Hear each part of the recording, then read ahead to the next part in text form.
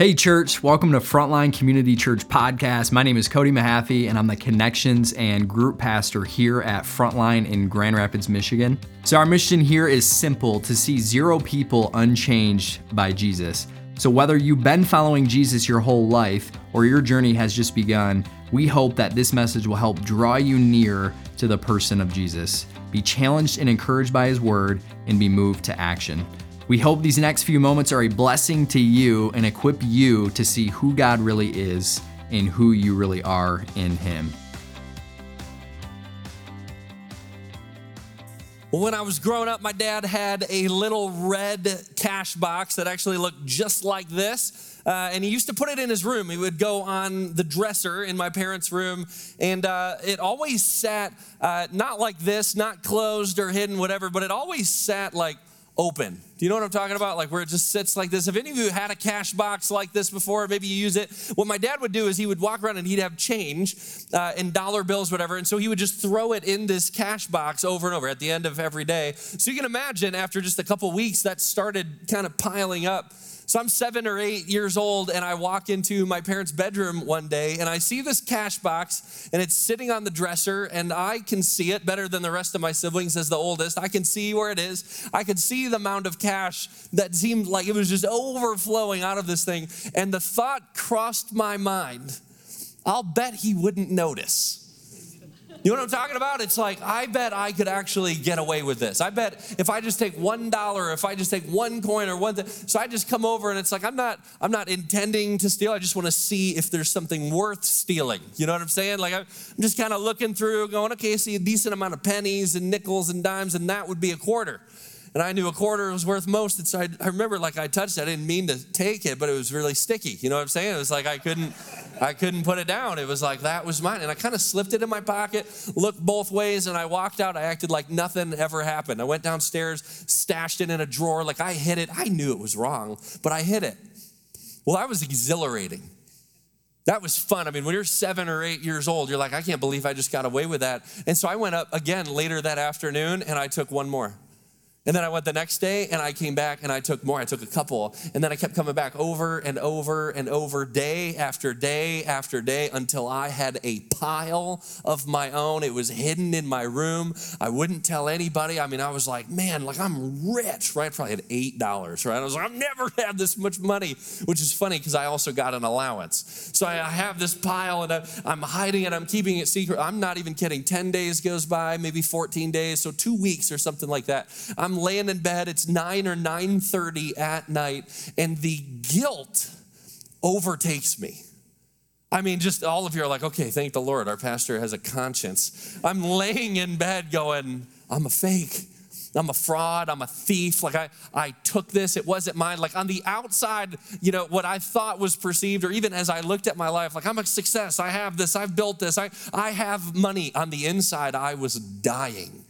I mean, dying. The shame was just overtaking. And so I remember 9 o'clock, 9:30 at night. Now this is just funny as a parent trying to picture this, what this must have been like through their eyes. I grab all of it, right? I don't know if I put it in a sock or if I just loaded it up. And I walk up the stairs and my parents are both sitting in the room. Everybody else is in bed, and I kind of just spill it out and I just bawl. I just weep right in front of him. I fess up to the whole thing. I go, I'm so sorry. And I just lay it all out. I don't even think they punished me. I mean, I bet you today, like if it happened again or if I asked them, they'd be like, we were just holding in our laughter. How funny that was. Like we didn't even have to parent. You parented yourself. Like just laid it all down. I went back to bed and it was like, I tell you what, I never stole after that day. I never stole. Every time I looked at something like this, like a cash box, or if I looked at it, was like, nope, not today, Satan, not today. Nope, that was awful. That was horrible. It took me back to this place of like deep woundedness because of how broken I actually felt over taking something even today, looking back, so simple. Here's why I bring this up. Isn't it funny how much the external presentation of our lives has a relationship with the internal reality? And when they're not congruent, when they're not the same, when they are not in line with one another, I think oftentimes it leads to a crisis inside of all of us that drives us to do a variety of different things. Some of us, it drives us to maintain the lie, maintain the facade, maintain the standard, whatever it is, like just maintain. Don't ever get found out. Don't ever get busted. Don't ever own up to it. Don't ever do anything. Others of us, it's like the gap just seems like it widens and widens and widens and widens. And we're forced to choose, like, are you going to shoot or try to be a public success at the expense of your private reality, or vice versa? Do you sacrifice and do you lay it down, and do you change people's perception of you to actually be real and healthy and a success on the inside? That whole dynamic at play is called character. I think all of us, like if we have a temptation, it would be to describe our lives by our circumstances, but in actuality, our character will define our lives. There's a difference here. There's a juxtaposition between the two. So often we look at circumstances. How do I control circumstances? Or how do I dictate a certain level of perception? Or how people see me, how people perceive me, how people measure me based on others. We often try to describe our lives based on circumstances, when in actuality our lives will be defined by the character that we have inside, whether or not it is seen in the moment or later. So as we think about the story that we're in right now, we're in tracking through the life of Joseph. And Joseph was a young boy. He was 17 years old, and he was sold into slavery by his brothers. Sold into slavery, sold to these merchant traders. They carry him off into Egypt. He gets sold at a slave auction, and a man named Potiphar buys him. Potiphar is like the captain of the guard, or he's the chief of police for Pharaoh, right? Like head of Secret Service, you could say. So he's a powerful man, but he purchases Joseph. And what we're about to see in the life of Joseph is the true character that actually exists within him. The true character that when tested, what actually shows up, or when pushed, actually prevails. What we will see throughout this story is the character that God is intent at developing, even at the expense of the external perceptions that Joseph weighed, that Joseph thought through, that Joseph struggled with, that many of us struggle with today. God has a unique way of developing our character through sometimes difficult or challenging or trying circumstances. But we have to remember too, and we'll see this in the story, that God has a purpose, God has a plan, and God is trying to do something even if we can't understand it in the moment. So check this out. This is Genesis chapter 39, starting in verse 2. It says this: the Lord was with Joseph. I just want you to say that with me. The Lord was... He was with Joseph so that he prospered, and he lived in the house of his Egyptian master. When his master saw that the Lord was with him, there it is again, and that the Lord gave him success in everything he did, Joseph found favor in his eyes and became his attendant. Potiphar put him in charge of his household, and he entrusted to his care everything he owned. Do you see how many times it is reiterating, the Lord is with Joseph, the Lord is with him, the Lord is present, the Lord is near, the Lord is with him. It says it over and over and over again. And the reason the author says this so many times is because Joseph's life is seemingly about to fall apart again. And what you need to hear, and what I need to hear, and what we all need to be reminded of is that despite the circumstances that are about to unfold, the Lord is with Joseph. So let's keep reading. Here's what happens. Starting in verse 6, now Joseph was well built and handsome. After a while, his master's wife took notice of Joseph and said, come to bed with me. But he refused. With me in charge, he told her, my master does not concern himself with anything in the house. Everything he owns he has entrusted to my care. No one is greater in this house than I am.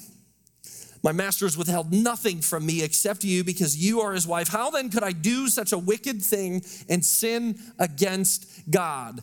And though she spoke to Joseph day after day, he refused to go to bed with her or even be with her. Let me change your perspective of this story just slightly.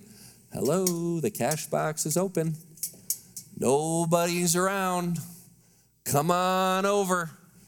Here it is, right? I mean, you can imagine, like, jingle, like, hey, here it is. All you got to do is say yes. All you got to do is have one lapse of judgment, one off day, one bad thing, whatever it is. The opportunity is right there. All you got to do is say yes, Joseph. This happened day after day after day after day after day. Some scholars have written this might have even taken place for up to 11 years.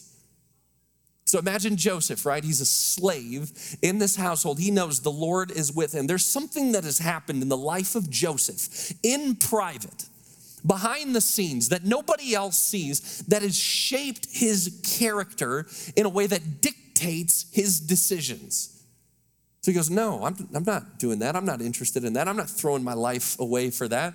No, like it looks appealing in the moment, but no, I'm not interested, because there's something that Joseph has deep down that God has developed, and it is called character. See, Joseph, I really believe that he had this desire. He's going, I could define, or I could describe my life based on circumstances right here. I could let this go to my head. I could think I'm an attractive guy and get the attention of an attractive woman, and I could fulfill something in me that needs to be wanted or needs to be expressed or whatever that is. Joseph had the opportunity to go a specific direction, and he falls back on this thing called character.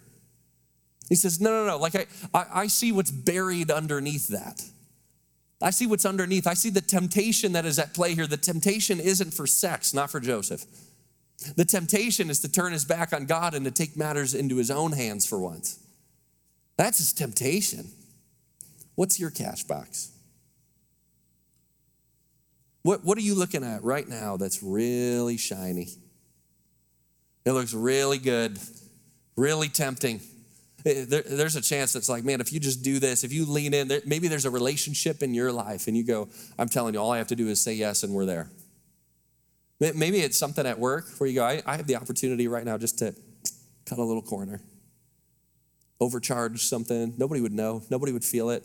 Nobody would ever accuse me of it. It wouldn't even be considered wrong. I could just squeeze right in. What if it's something else in your life where it's like, I could portray this and it may not actually be accurate. It may not actually be true, but it might help me get what I want.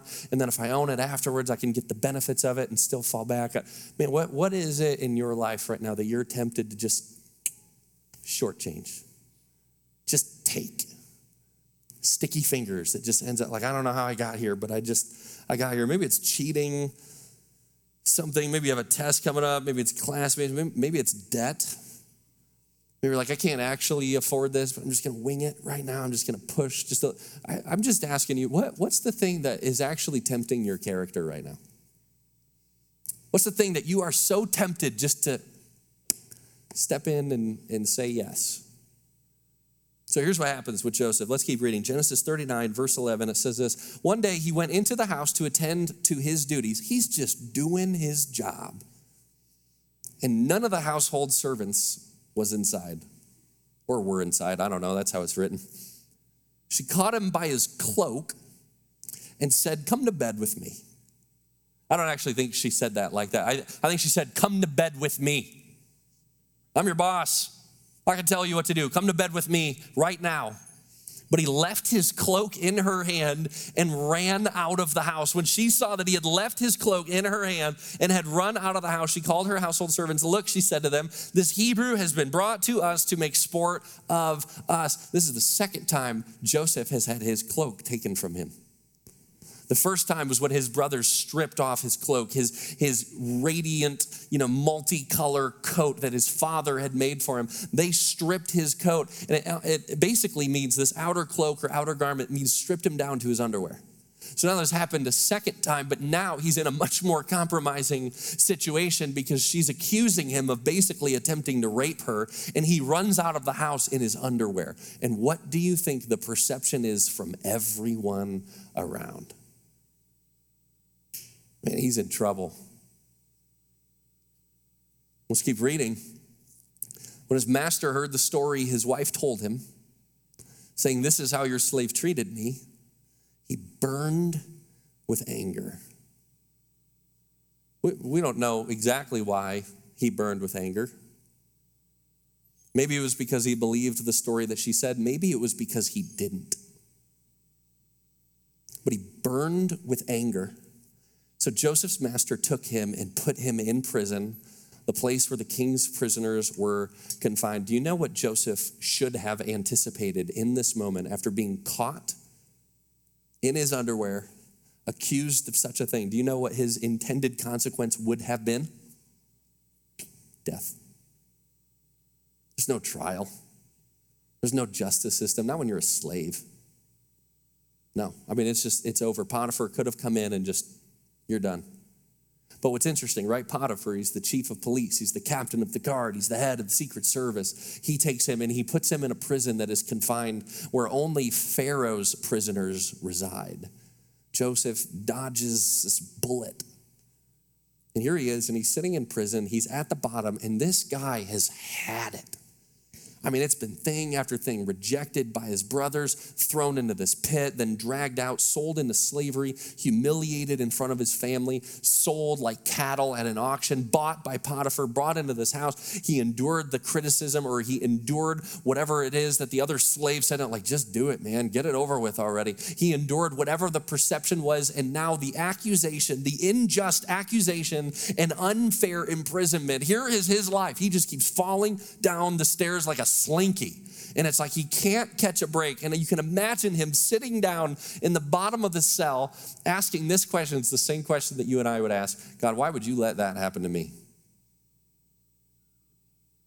We can't even find something in this part of the story that Joseph did wrong. You ever ask that question? God, why would you allow this to happen to me? I didn't do anything to deserve this. I didn't do anything to get here. I didn't do anything to earn or deserve or like nothing of this makes sense. And let me remind you what it said at the beginning of the text. The Lord was with Joseph. I mean, he's human just like any of us. Here's what I would ask. If you're with me, then why does this happen? And I think it's because so often we're trying to describe the circumstances of our life and attach it to ourselves. But you look at Joseph's in the pit, possibly literally. And what God's focused on and his intent is directed towards is the development of something deeper. It is to define Joseph's life by his character. See, character is who you are. It's just that. It's who you are. It's not your morals. It's not what you believe, right? Character is who you are. When you have nothing to gain and everything to lose, what do you do? Joseph is sitting there and he decided, he made this decision. I'm going to stick to my guns. I'm going to honor God. I'm going to live a life of character so as to define it. They could have killed Joseph right there and his legacy would have been this. You know, the guy did the right thing. I think people saw or knew or saw the opportunity that Joseph had with Potiphar's wife. I think they could draw their own conclusions, but even if they didn't, it'd be like, man, aside from that, Joseph just seemed like a man of integrity. He just seemed like a man of character. What's funny to me is I think some of the deepest seated woundedness, brokenness, anger, frustration, negative emotions, dysfunctional behavior, I think most of that comes out when we are in the pit. I don't think a lot of that comes out at the top. I just don't. I think when we're at our worst, we begin to see what God has seen the entire time. What's funny, we're in this transition right now. Brian and I here at Frontline, Brian is stepping in to be the senior pastor of the Zero Collective, which is a group of churches here in West Michigan. And I'm stepping in to be the lead pastor here at Frontline. And we're in this transition process. And in fact, I had a friend, he's a pastor friend, and he goes, I don't envy you. And I was like, what do you mean? This was at the beginning. And now I know what he means, to walk through this process step by step by step by step by step with my predecessor with me through the process. I tell you what, character-wise, I have learned a whole lot about David that I didn't know about David before this transition. And it's not a bunch of positive, happy, feel-good stuff. What's funny is that I've been surprised at the amount of negative emotions or anger or pride or entitlement or frustration, all this stuff that's actually been buried deep inside of David is starting to come out in a variety of different ways. And you know what's so funny about having a boss like Brian is he walks with me every step of the way. It's been difficult, it's been hard, it's been trying, there's been surprises along the way, but it's fun. As I read this story about Joseph, when it says the Lord was with Joseph, the Lord was with Joseph, the Lord was with Joseph, I look at my own story and I go, that's funny, Brian has been with me through this, processing, digging deeper, moving on, because there's implications of our character that leave a legacy rather than what we often go after is to describe our circumstances as part of our identity. I just want to ask you, right? Put God in the driver's seat. What would he steer towards for your character in your life right now? Stuff may be going well, stuff may be going not well, but if you put God in the driver's seat, what direction does he start steering towards to develop a deeper layer of intimacy and trust and relationship with him to actually define your character? What direction would he go? I want to remind you of the same thing that Joseph was reminded of, the same thing that I'm reminded of. It's this: the Lord's with you on the process. The Lord's with you every step of the way. So let's look what happens. I mean, Joseph is in prison now. He's sitting there falsely accused. He doesn't know what his future entails, but it says this: but while Joseph was there in the prison, the Lord was with him. I don't know about you, that just rubs me the wrong way. It's like, Lord, why don't you be with him at the top? Why don't you just move him out of there? Why don't you just open the gates? You did it with Paul in the New Testament. Open the gate, let him walk, send him back to his family. Like, rewrite the story, God, get through it quick. Isn't it true, though, that character takes a process? It takes time, it takes hardship, it takes obscurity, it takes a whole lot of unknown things with unknown outcomes, and where we have to sit in it is where that character is actually defined. But it says the Lord was with him. He showed him kindness and granted him favor in the eyes of the prison warden. Some scholars even suggest the prison warden might have even been Potiphar. Might have been somebody he appointed, but you think about what Potiphar's role was, there was a close relationship there at the least. So the warden put Joseph in charge of all those held in the prison, and he was made responsible for all that was done there.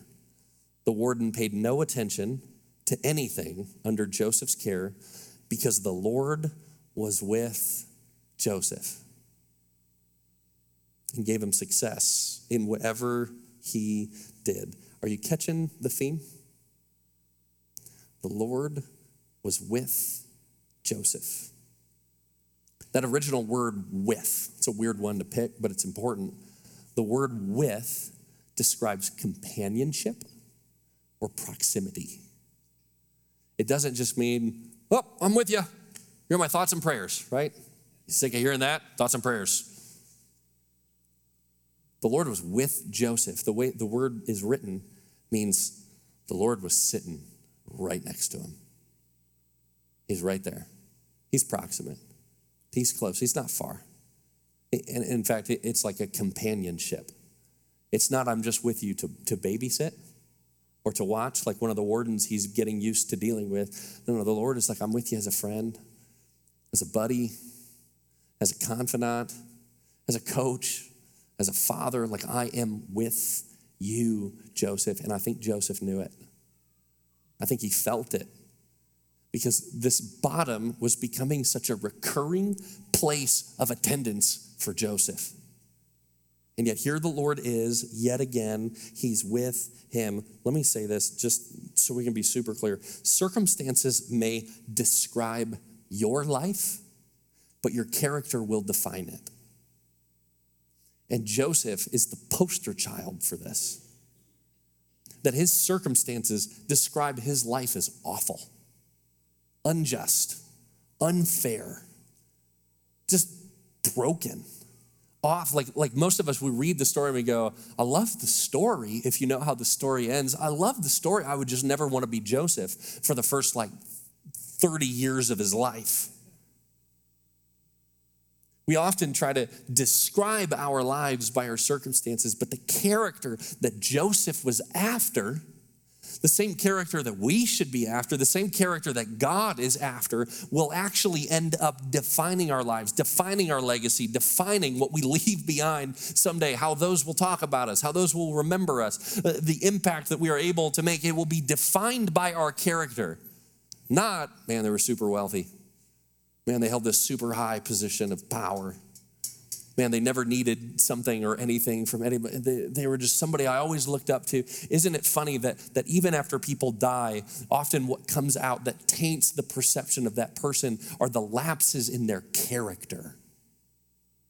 Your character will define your life. That's why God cares about it so much. Here's a quote by a man named Charles Spurgeon, pastor and author and writer, and he just says this, I love it so much. He goes, externally, it did not always appear that God was with him. Duh.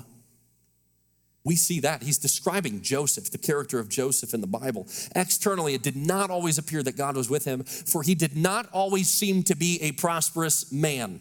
Somebody say amen. Man, you look on the outside, you go, his life is awful. Horrible. Was he prosperous? No.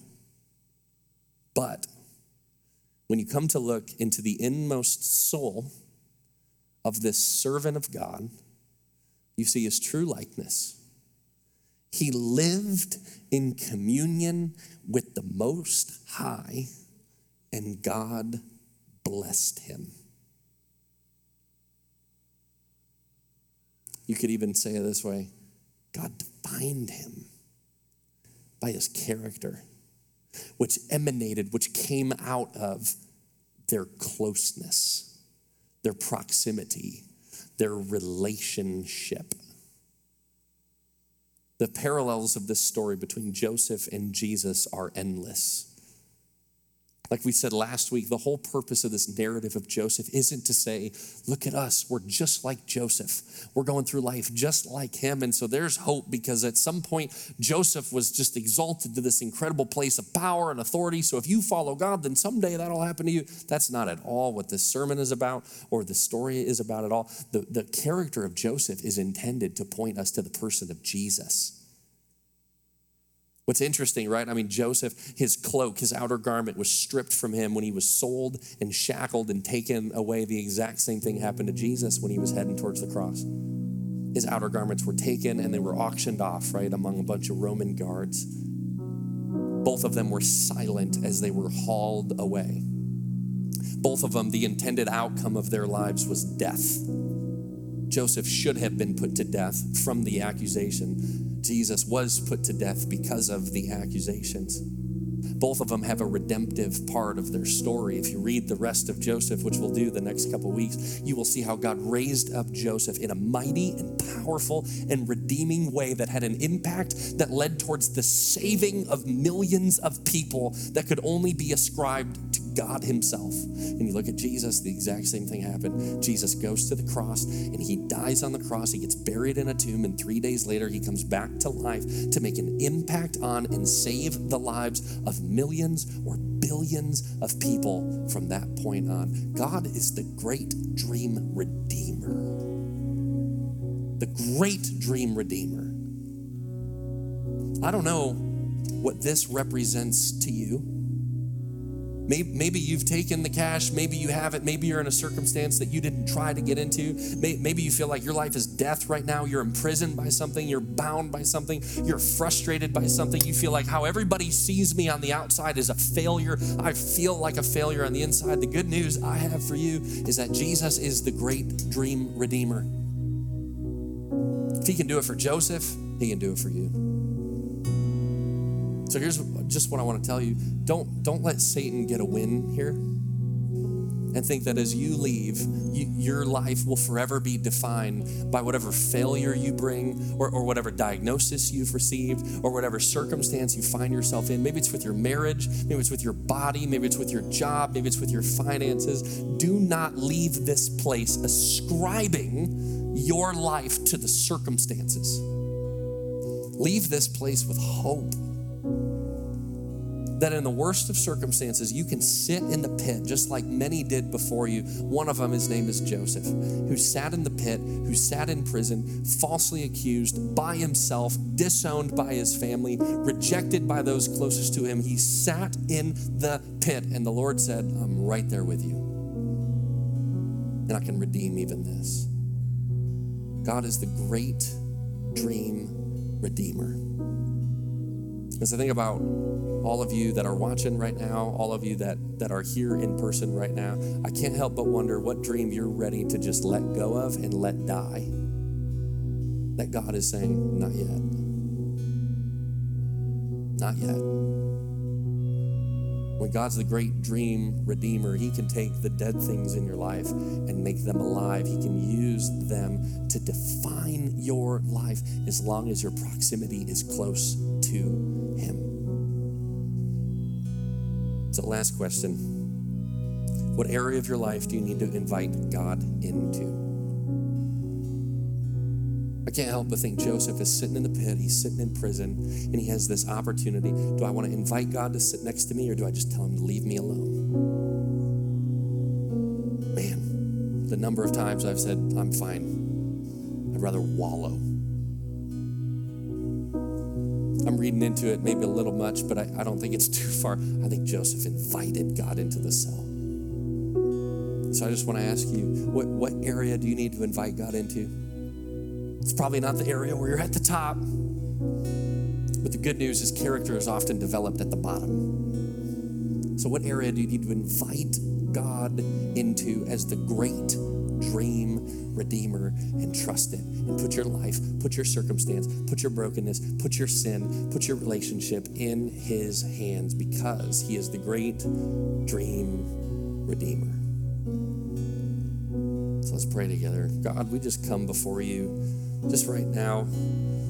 We know that we are so powerless to fix our circumstances. We know that we are powerless to get ourselves out of whatever cell we find ourselves in. We're powerless to even free us from the shame or the guilt or the brokenness that often defines us when we're in the pit.